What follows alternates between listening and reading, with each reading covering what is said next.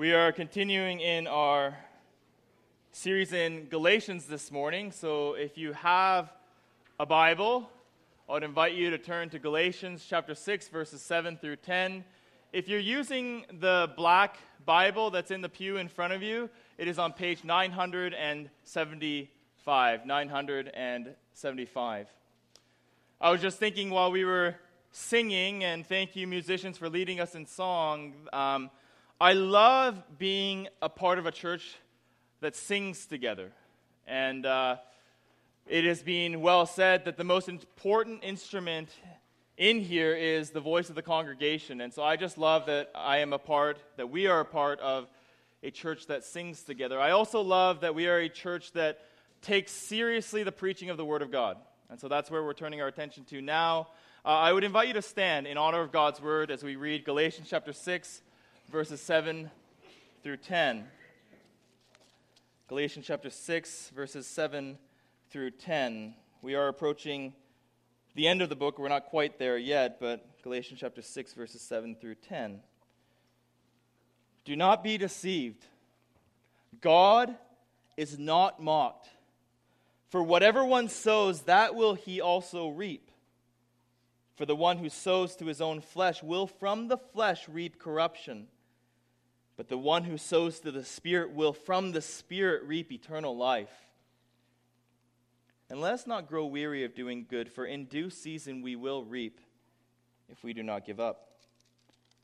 So then, as we have opportunity, let us do good to everyone, and especially to those who are of the household of faith. You may be seated. Will you pray with me? Father, I think of the song that we just sang, Lord, I need you. And Lord, I keenly sense that and am aware of that this morning as I stand here before your people to bring your word to them. And God, in a sense, we all need you. We need you to work in our hearts. We need you to uncover sin. We need you to encourage us by your Spirit. We need you to enable us to see things from your word and then to apply them to our lives. And so, God, I just pray that you'll be with us this morning. Please help us. We are a needy people, but we are thankful that you are a strong God. And so, God, I pray that you'll be with us over the course of the next 40 minutes or so. I pray that you will help us. Pray that you'll help me to communicate your word in a way that's helpful for my friends. And I pray for all of us as we sit under your word that we would give careful attention to it, and that we would seek ways in our lives to live in accordance with it. God, I pray that you would bless us this morning as we seek your grace through the preaching and the hearing of your word. And we pray this in Jesus' name. Amen. Sure that most of you have flown before. I am told that it is one of the safest ways to travel, and that must simply be from a statistical sort of standpoint. But on July the 23rd, 1983, there was a near catastrophe in the world of air travel. Air Canada Flight 143 was slated to travel from Montreal to Edmonton. And the crew that day had a combined flying experience of 23,000 hours, the pilots did. And so things should have run fairly smoothly. But partway through their journey from Montreal to Edmonton, when the plane was at 41,000 feet in the air at cruising altitude, things started to kind of go haywire. Okay, so an alarm went off, and then one of the engines went out. Okay? And then shortly afterwards, the other engine followed suit. So imagine that you are these pilots, you're at cruising altitude, you're not even anywhere near halfway, you're not even halfway to your destination, and both of your engines have just gone out. There was also a loss of electricity to the entire plane, which resulted in most of the instrument panels in the cockpit turning off. So the pilots scramble, they perform some quick calculations, and they decide to perform an emergency landing at a sort of defunct military base nearby. The plane is landed successfully, and so the disaster was averted, but what in the world went wrong?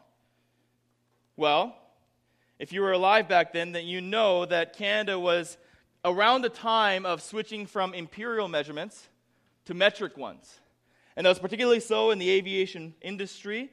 And so the crew that was responsible for refueling the plane had filled the plane with 22,000 pounds of fuel as opposed to 22,000 kilograms of fuel. Okay? If you don't like doing measurements in your mind, let me just tell you that that's about half of the necessary fuel to get them from Montreal to Edmonton.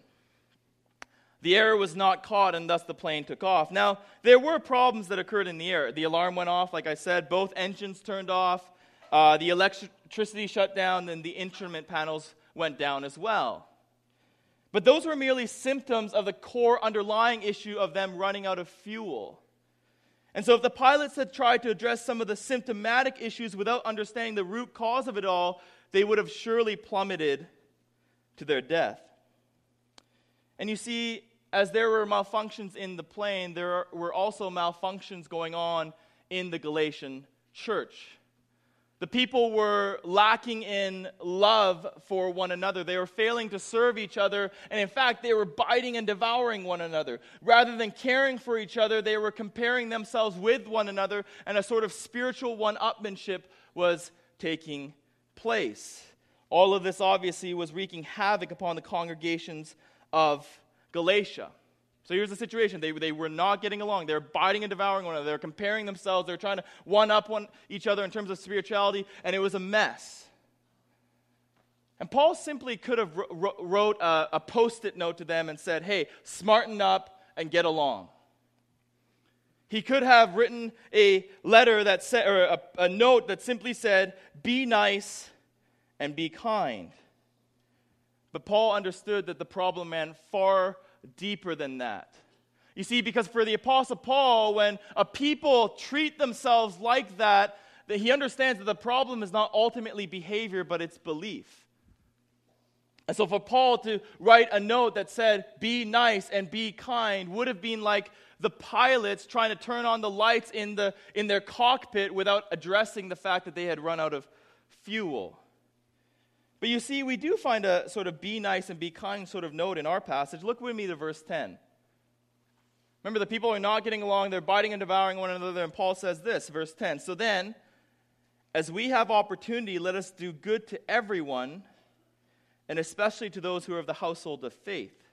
But what we need to note here is that this sort of be nice and be kind verse comes not at the very beginning of his letter, not as the sum total of it, but at the very end of his letter. And that is because, again, the Apostle Paul understood the problem in the Galatian church was not fundamentally about behavior, but rather about belief. Okay?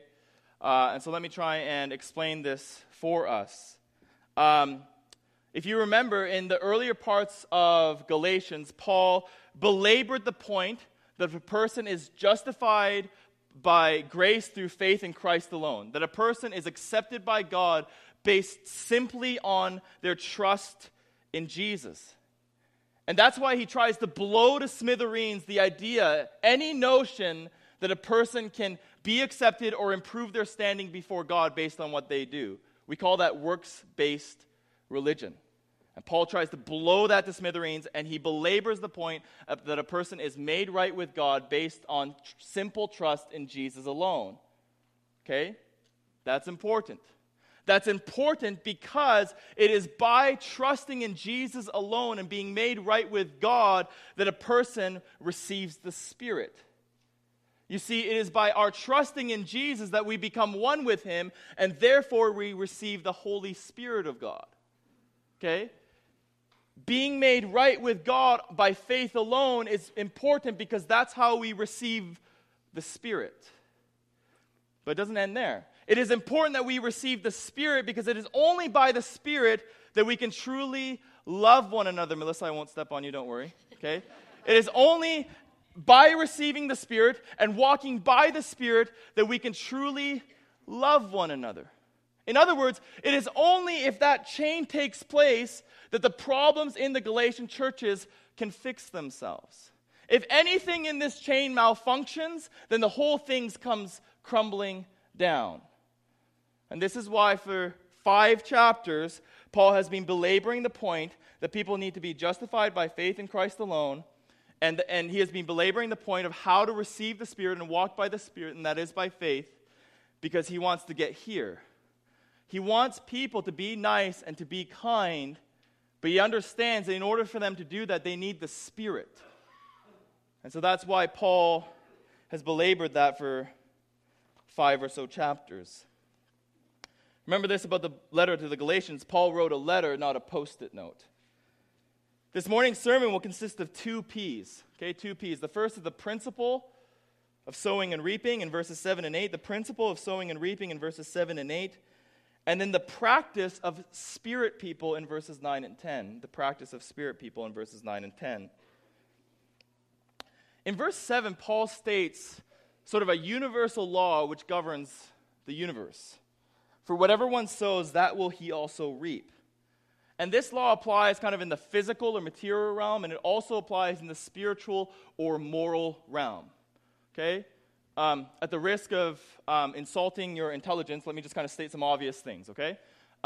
If we want to plant tomatoes in our garden in the backyard, we get what kind of seeds? Tomato seeds, yeah. Tomato seeds produce tomato plants, okay? Or whatever you call them. And then if you're wanting to be fit and healthy, then you're not going to stuff your face with Twinkies, and you're not going to continually avoid the gym, okay? If you want to be fit and healthy, you need to do some things, and that's not to stuff your face with Twinkies. If you want to do well in school, kids and youth, then you need to put the time in to complete your assignments and to study hard for exams, right? You reap what you sow. And then for your parents, if you want a healthy relationship with your kids, then you need to invest the seed of your time, your affection, and your energy into those relationships so that they'll be healthy, right? Now, none of these things should be understood in some sort of mechanical, foolproof, okay, if I do this, then I can forecast my future sort of way, but just as a general principle that describes the world in which we live.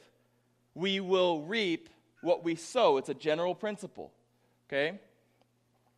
Paul then takes that principle and applies it to the flesh-spirit discussion that he began in chapter 5 in verse 8.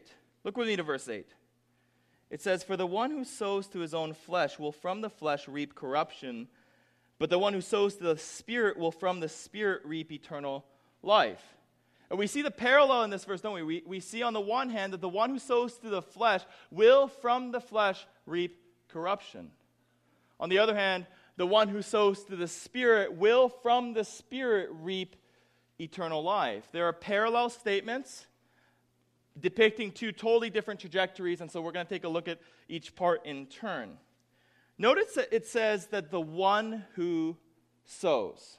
The one who sows. Okay, this is really, really important for us. Paul's talking here about a way of life, the course of one's life, the direction of one's life. It's going to become important because he's not saying, hey, if you're generally a person who sows to the Spirit, but you sow to the flesh from time to time, you're headed for eternal corruption. Okay, that's important for us to know. Paul is talking about that which generally characterizes a man or a woman, the one who sows. As sort of a continual, habitual sort of way of life. Second, note the flesh and the Spirit. Note the flesh and the Spirit, and we've talked a lot about the Spirit and the flesh in previous sermons, so I'm not going to go into depth with that, but perhaps we can think of the flesh and the Spirit as 2 separate fields. Okay, so there is the field of the Spirit, and there is the field of the flesh, and the seeds are our thoughts, words, and our actions, okay? So as we sow our thoughts, words, and our actions into the 2 separate fields, the picture here is that they will repay us at a future time. So as we sow to the field of the flesh, there's coming a day when that field flesh is going to repay us with corruption. And then on the other hand, as we sow thoughts, words, and deeds into the field of the Spirit, the eternal Spirit of God is going to repay us at a future day with eternal life. This is the picture that Paul paints for us. Another way for us to understand flesh and spirit is, which one are we endeavoring to gratify or satisfy? Okay? are we, with our lives, by our way of life, endeavoring to satisfy, to gratify, and please the flesh, that is the old man, the old Adam, our unregenerate self? Are we trying to please that one? Or are we trying to please, gratify, and satisfy the Spirit of the living God who dwells within us if we are believers? Okay, the distinction between the flesh and the Spirit. Third, note that these two paths have two totally different outcomes. Okay, by now it should be clear that those who continuously as a way of life sow to the flesh will end up heading for eternal corruption, for eternal destruction, away from the presence and the kingdom of the Lord forever. That's what verse 8 in the first half says. On the other hand, those who as a way of life sow to the Spirit will one day receive eternal life and the resurrection life that God has promised to all those who belong to Him. Let me put it this way. Let me put this all together then. Those who are characterized by a life devoid of the Spirit, okay, where the flesh is given unchecked reign, where the desires of the flesh are continually satisfied, where the flesh is coddled rather than crucified, those people will end up in eternal corruption. But those who are characterized by a life in the Spirit, a person who depends upon the Spirit for strength, who looks to the Spirit for guidance and direction, who puts to death the deeds of the flesh. And again, we're not talking about perfectly, but as the direction of one's life. If that categorizes, if that describes you, then we will end up receiving eternal life. Let me put it this way. Two totally different lifestyles will lead to two totally different destinies. Perhaps this quote is helpful. It says, sow a thought, reap an act. Sow an act, reap a habit. Sow a habit, reap a character. Sow a character, and reap a destiny. Okay? Paul's making this simple statement, claim, whatever you want to call it. He's saying that, hey, listen, you cannot go throughout your entire life sowing to your own flesh, going your own direction, ignoring the way of God in the gospel. You can't go throughout your entire life ignoring all of that God has said to you, all that God has made available to you. You keep walking in the flesh, and you cannot expect that if that is your way of life, that you will receive the eternal life promised for those who are walking in the Spirit. And to kind of tailor this to the Galatian situation, what he's saying is this: hey, listen, okay, I know these false teachers have come in, and I know they've kind of distorted your understanding of the gospel, and I know that there are some of you in these congregations that are believing that if you do these good things, that you'll be more acceptable to God, and as a result of that, you've neutered the Spirit's work in your life. And if you continue down that path where you're depending upon your own righteousness for your standing with God, and as a result of that, you've cut yourself off from the Spirit, and so the only thing that you have left is the flesh, and if you continue down that path without repenting, without correction, then you can be guaranteed that you're headed for eternal corruption. That's what Paul's saying. It's serious stuff. Paul wants us to understand that our actions and our lifestyles and even what we believe have consequences. Okay? We're going to move on to point 2 in a few moments, but I just want to provide us with 2 clarifications. Okay? The first one has to do with a tension that you might feel as you read this text. Because over and over and over again in the book of Galatians, Paul has made it painstakingly clear that our acceptance before God has nothing to do with what we do, but everything to do with what Jesus has done. We can be accepted by God because of what Jesus has done, not what we do. Right? Paul's made that really, really clear. When it comes to our salvation, it is about what Jesus has done, not what we do. But there's a lot of doing in our passage, isn't there? If you look at the verse, verse 7 talks about sowing. Verse 8 talks about sowing to the Spirit. Verse 9 talks about not growing tired of doing good. Verse 10 talks about doing good to everyone. So how do we put this together? At the risk of being simplistic, let me state it this way. God does not want us to do good in order to be accepted by Him, right? But if you are a person who has been accepted by God, then you are to do good. Let me just state that again. God does not want us to be accepted by Him, but if you're a Christian, God wants us to do good works because we have been accepted by Him. Okay? You give your children chores, and you don't say to them, hey, if you take out the trash and make your bed and run and get me a Starbucks, you will be my child, right? They do chores not in order to be your children, but because they are your children, right? And it's the same thing in the Christian life. But there's an additional element of being adopted into God's family. Because it's not just an external thing. You see, when you're adopted into God's family, God gives to you a new heart, a new nature, a new identity, a new set of desires, and He even gives to you His Holy Spirit to come and dwell inside of you. And so now what happens is that we are both able and willing to do what God wants us to do. Okay? Let me put it this way. The Christian life is not just a ticket to heaven, but the Christian life is God coming into your life and absolutely transforming you from the inside out through the course of your life. Listen to me.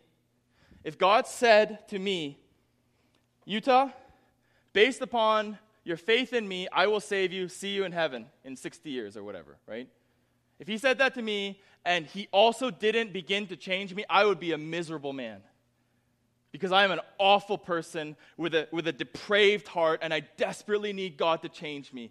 And so it is with you. That God, the great promise of the gospel is not just that we'll be forgiven, but that we'll be purified and made clean and made more holy like Christ. And the Spirit is the one who enables us to do that. The Spirit is the one who comes and transforms us. And so we do good works, friends, not because we're trying to enter the family, but because we have already been adopted into the family. The second clarification is this. Okay, so we're talking about the path of the flesh and the path of the Spirit. We're talking about eternal death and eternal life. We're talking about ultimate realities. We're basically saying that there's two kinds of people, and there's going to be two destinies for two totally different kinds of people. Okay, right? So we're talking about, I guess we can call it end time stuff. We're talking about ultimate things. But the question is, does any of that have to do with my life now? Right? Okay, I understand. I'm sowing to the Spirit. If I keep sowing to the Spirit, because God's Spirit is dwelling within me, because God has saved me, then I'm going to head for eternal life. But does any of that have anything to do with my life now? And it does, because the sowing of reaping applies not just in the future, but in the here and the now as well. Perhaps we can think of it this way. Okay, and so when I'm talking to Christians here now, but let's think of the son of a king. Okay, the son of a king is the rightful heir to the throne.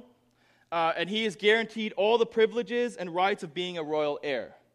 Okay, and that really can't, I'm sure students could find an exception to this. But there really aren't exceptions to that. The son of the king is to succeed his father in the throne, and he's guaranteed that can't be taken away from him. But if the son of the king chooses to commit shameful acts and do some foolish things, then he's not necessarily exempt from the consequences. Okay? And so it is for you and me who possess the Spirit of the living God. Some of you may very well be true believers, you trust in Christ alone, you possess the Spirit, and yet if we choose to regularly sow to the flesh, then there's going to be consequences to that. Okay, let me try and illustrate that for us. Okay? If you sow seeds of anger and refuse to forgive those who have wronged you, it is not unlikely that you will become bitter and face relational problems down the road. If you sow seeds of impurity and sexual immorality, it is not unthinkable that you'll be found out, and what you thought was pleasure has now enslaved you. If you sow seeds of control and the need to have things go your own way, then you may leave a destructive wake in your workplace or at home, right? And then just kind of going the other way. If you sow seeds of laziness and sloth, then You might end up losing your job, and the Bible actually warns you that you might not eat. If you sow seeds of self-glory and self-elevation, then you will likely end up being miserable because the praise of others does not satisfy. Okay? And so this principle of sowing and reaping, we need to take heed to it because our actions do have consequences, not just for the life to come, but even in this life, and even for those who possess the Spirit. We can possess the Spirit and refuse to fight the flesh, and in fact give in to the flesh and coddle the flesh, and then we will face the consequences of those things. And so believers, take heed.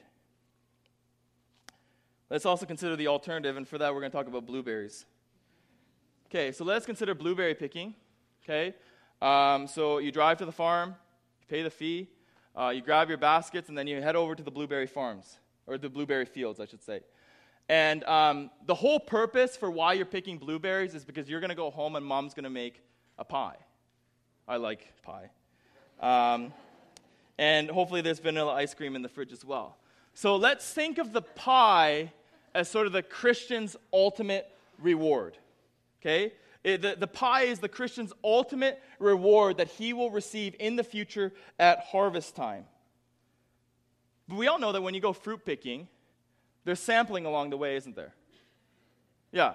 And so while your ultimate enjoyment of blueberries is going to be in the future when Mom makes that pie, right, you're still going to enjoy blueberries along the way. And so it is with the Christian life. The fullness, the entirety of what we will experience, because we're God's children, because He has promised us that we will enter into His eternal kingdom, that's future. Okay? That is future. Jesus will return to this earth. He will establish His forever kingdom. It will be characterized by peace and righteousness, and we will be allowed entrance into it, not because of what we have done, but because of what Jesus has done for us, because the King has died for us, and we will be in there with resurrected bodies. There will be no pain, no crying, no mourning, no death, no sin, and we will be allowed entrance into that kingdom forever and forever, and it will be at that point that we can eat the pie. Okay? But that eternal life that we will experience in full then, we can experience in part now.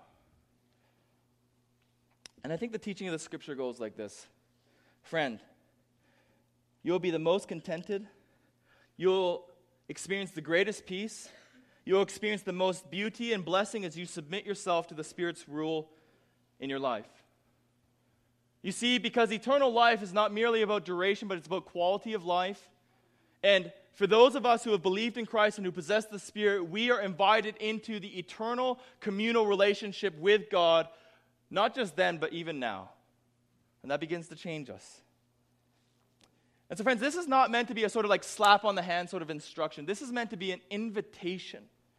An invitation to live in the way God intended for you to live and to live life in a way that is best for you. And God was so committed to giving you this life. Listen to me, this is what He did. He sent His Son to this world to die an awful death by crucifixion in your stead and in mine. And on the cross, in His flesh, Jesus shed His own blood to inaugurate the new covenant.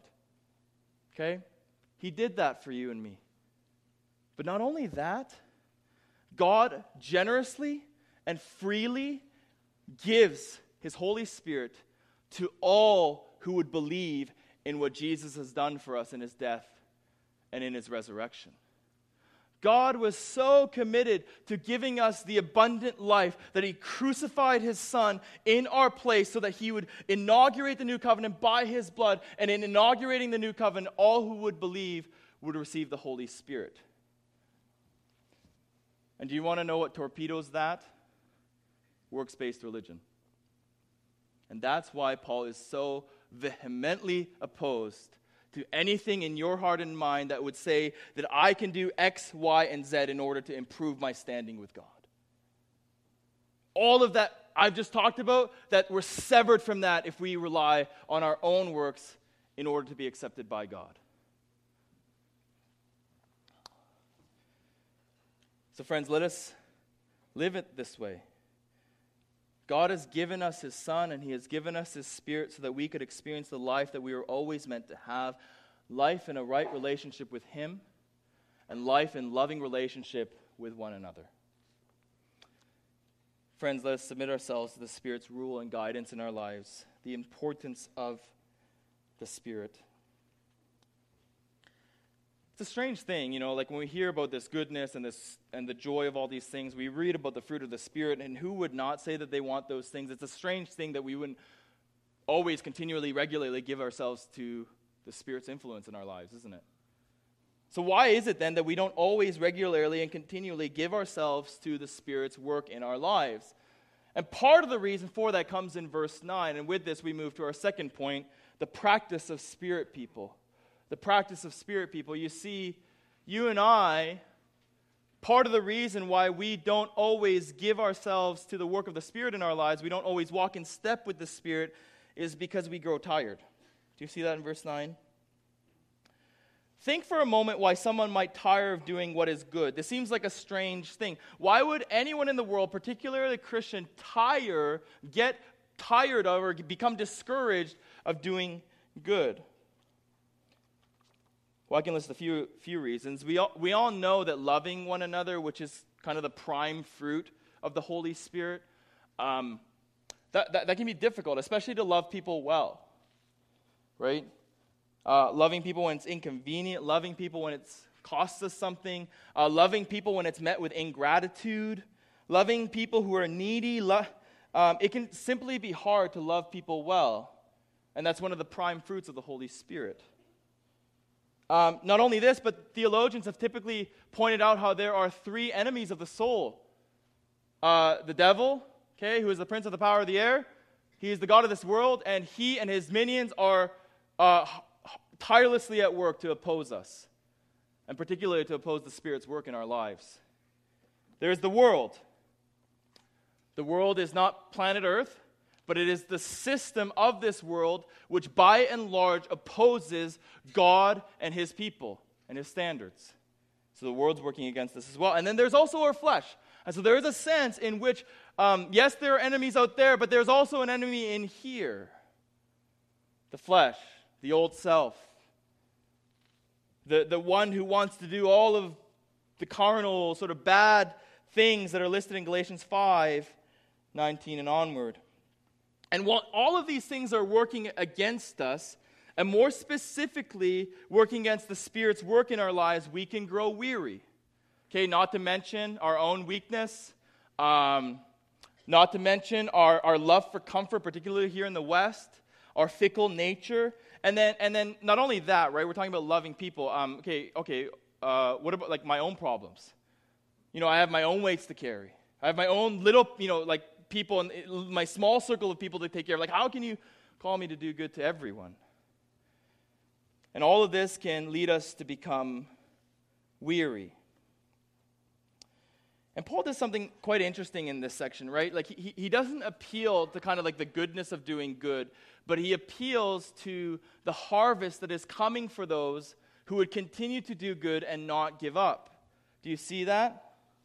To put it into modern language, Paul is telling you who are tired, discouraged, and tempted to give up, hey, listen, sowing to the Spirit and loving other people, particularly in the community of the church, it's going to be worth it in the end. You're going to reap a harvest at its proper time. There is a God-endorsed purpose to the good that you are doing. Your efforts are not in vain. They are not going unnoticed, at least by God, and you will reap a harvest in God's perfect timing. You see, Paul offers to believers something that the world cannot offer to its own. You see, because the world might see a people who are biting and devouring one another, who are not getting along, and perhaps they might slap them on the wrist and say, hey, be kind and get along. But what an empty imperative, what an empty command. Paul says, yes, keep doing those things, because it's going to be worth it in the end, and I can guarantee that to you because I serve a God who is in control of all things, including the future. Your efforts may go unnoticed by others. Your work might seem like it's pointless. Your generosity may be met with ingratitude. You may even encounter opposition in all of this. But as you faithfully sow to the Spirit and minister to others in reliance upon the Spirit, it is going to be worth it. Okay, what have we talked about? We talked about airplanes. We talked about blueberries. We talked about chores. Let's talk about a marathon, okay? So let's just imagine that all of us are running in a marathon. And now imagine that in a room of this size that there are some of you who are on the verge of giving up. You're discouraged, you're way down. The cares of this world and the burdens of your life are just too much to bear, and you have grown weary, okay? All of us are running in this race, okay, back to the illustration, and some of you have literally walked to the side of the track and just sat down. And you're tired. And you're weary, and you're tempted to give up. Okay? And it is as if the Apostle Paul, through Galatians 6:9, walks over to you, kneels down beside you, takes you by the hand, and says to you, hey, listen, I know that you're tired. I know that you're discouraged. It would be very easy for you to give up. But the finish line is just beyond the horizon, and it's all going to be worth it in the end. And one other thing that you might not have thought about, you don't have to run this race alone. You see, because God has given you His Holy Spirit to energize you, to empower you, and to encourage you. And not just His Spirit, but He has given you His people. He has given you His church to care for you and to run alongside of you, and so you're not alone in this. So keep running. Okay? Paul says, do not grow weary of doing good, for in due season you will reap if you do not give up. Keep running the race, Christian. Keep sowing to the Spirit, believer. Keep doing good unto others, you who have the Holy Spirit of God dwelling within you.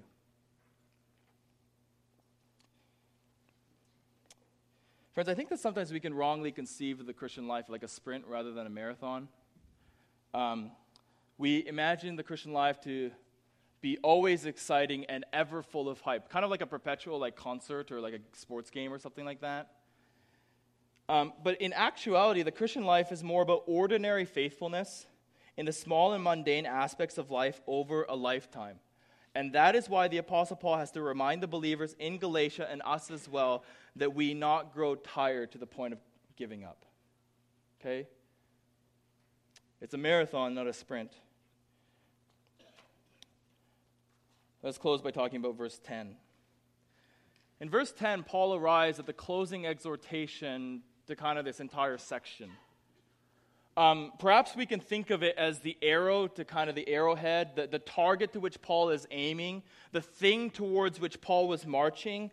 Paul's saying, in light of all that I have said, let's be sure to do this. And the command is simple but convicting. Let me read it in verse 10. He's saying, in light of all that I have said thus far, as we have opportunity, let us do good to everyone, and especially to those who are of the household of faith. Let me kind of unpack that for us just a little bit. We are to help and serve those around us in such a way that we are doing them both temporal and eternal good. We are to help those who have legitimate material and financial need. We are to fulfill the law of Christ and through love serve one another. These loving good deeds are to be the outward expression of our faith in Christ and the Spirit's rule in our lives. We are to walk by the Spirit and to be led by the Spirit, and all that this entails in our relationship with others. And I want you to notice and hear something here. Paul is not calling us to some sort of a social activism, right? He's not saying something like, hey, go and end, poverty in a certain region of the world. Go and, build wells in this part of, said continent or something like that. What he's calling for here is for ordinary and normal Christians, all Christians, in their ordinary and normal lives to live a lifestyle of caring for those around them because they are allowing the Spirit of God to work in them and to guide them. Does that make sense? I mean, social activism, there's nothing wrong with that. But this is something that he calls all Christians to do. And it's something that he calls all Christians to do in the course of their ordinary, normal life. To be doing good to and caring for those around them because the Holy Spirit of God is at work in their lives. But in doing good to all people, Paul wants us to prioritize a particular people. Look with me there. He wants us to prioritize the church.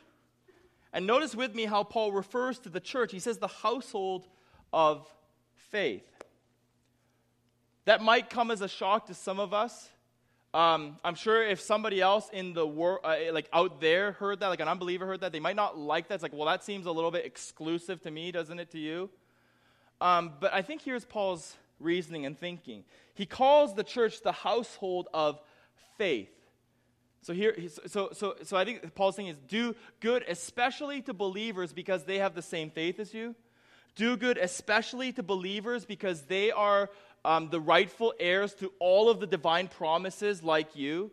Do good especially to believers because they possess the same Holy Spirit as you. Let me put it this way. The greatest commonality and the deepest unity that we have with other people is with other believers.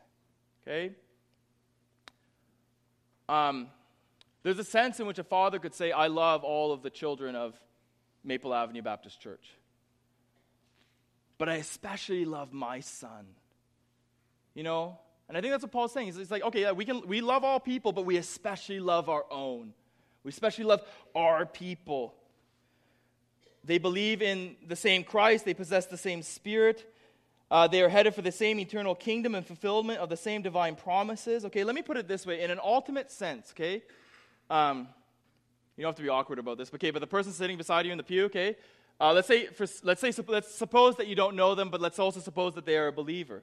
You have more in common with that person than your unbelieving coworker, unbelieving friend, or even unbelieving relative. Okay? I'll talk a little bit more about that, but how might we practice some of these things? I've just kind of jotted some things down. They're not meant to be a checklist to make you feel guilty. They're just kind of meant to be something to kind of maybe jog your mind and your thinking in these ways, because I do think we need to be proactive, okay? You don't have to do all these things, okay? Hear that from me? They're just some ideas of how you might apply this verse. We can show hospitality to one another and have others in our homes for a meal, not just once, but as a way of life. We can cross social barriers by interacting with those who are very unlike us. As we are able, we can endeavor to help those who are in need financially or material. We can also help in practical ways like moving or shoveling snow or bringing a meal. We can have a forgiving spirit, refusing to hold grudges and be bitter towards our brothers and sisters in Christ. We can utilize our time and gifts to serve in the church in order to fill a need and to edify the body. We can refuse to judge one another for preferential choices. We can turn conversations towards the spiritual and the things of God so that we are talking about the things which are most important. We can encourage one another, and we can be praying for one another. Okay? And the list could go on. I'm sure we could come up with a list of, 2,000 things to do if we had enough time to do it. But it's not meant to be a checklist and say, well, I've done this, and I've done this, and I've done this, and so I'm a good person. It's also not meant to be a checklist to say, well, I haven't done this, and I haven't done this, and I haven't done this, and therefore I'm a bad Christian. Okay? It's simply to say this, that all of us should understand that this is what Spirit people do. We are zealous for good works, and we are actively seeking ways to do loving good to those around us because the Holy Spirit of God has come to dwell within us. And friend, I want you to see how this is good for the world, okay? When Jesus was here, everywhere Jesus was, the kingdom was. Everywhere, so Jesus, for example, performed miracles, I think, to show, amongst other things, that in his coming kingdom there will be no sickness and there will be no death, right? So wherever Jesus was a picture of the coming kingdom. And how God has designed it is that we as the church are supposed to be a picture of the coming kingdom in Jesus' absence, physical absence.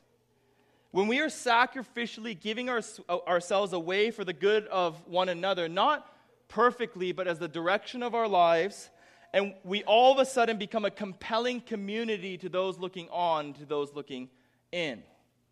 Because nowhere else in the world are you able to find love like this. Love which cares for those who are unable to repay. Love which cares for those who are entirely unlike us in terms of age, race, culture, political views, economic and social status. love which continues on even when we have grown weary and tired, love which does not give up on those who have deeply wronged or hurt you, love, get this, which is doing good, not to prove anything or look better than the next person, but a love which flows from the Spirit's good rule in our hearts.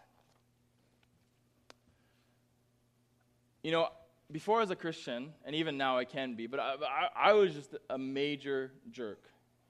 I would often be called into the principal's office for bullying.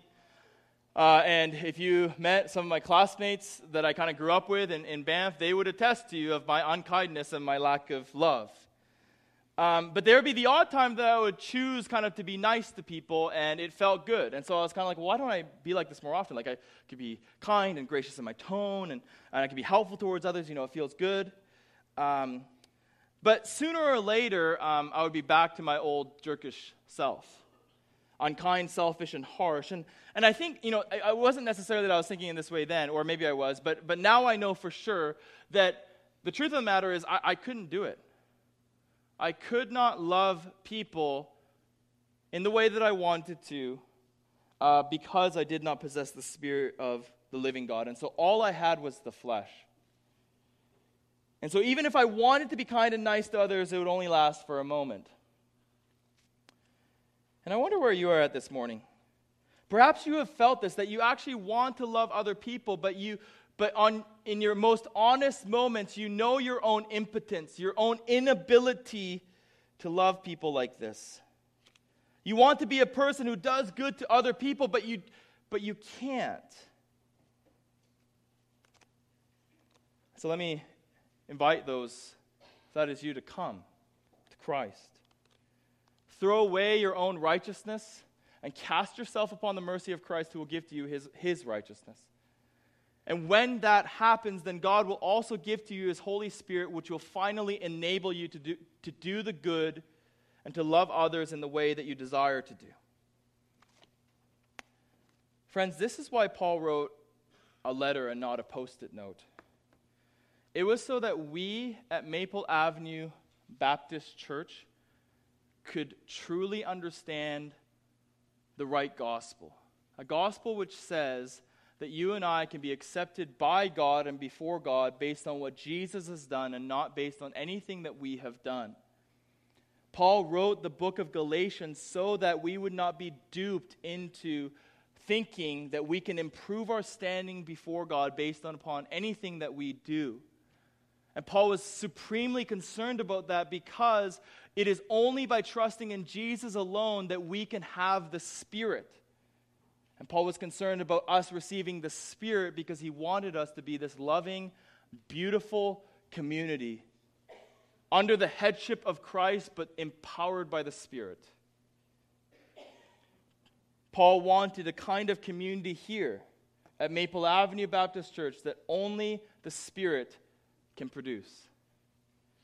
You see, because when the Spirit comes to indwell a people, the intended outcome and result of that is this beautiful community where people are habitually, enduringly, and sacrificially giving themselves for the good of one another, not to prove themselves, not to show off their goodness, not to be better than the next guy, but simply because God in His great mercy has accepted us in Christ and has given us His Spirit so that we are able to live this kind of a life. Okay, let's pray together. Father, I am so thankful for Jesus, so thankful that my sins are wiped away and they're gone forever. I'm so thankful for the Spirit who transforms me into the image of Jesus. And I'm so thankful for the church that you have given us other people to do life with, to walk alongside of, and to love and to care for. I pray, oh God, that you by your Spirit would produce in us and amongst us this kind of a community where we truly and sacrificially and as a way of life care for one another. And we pray these things in Jesus' name. Amen.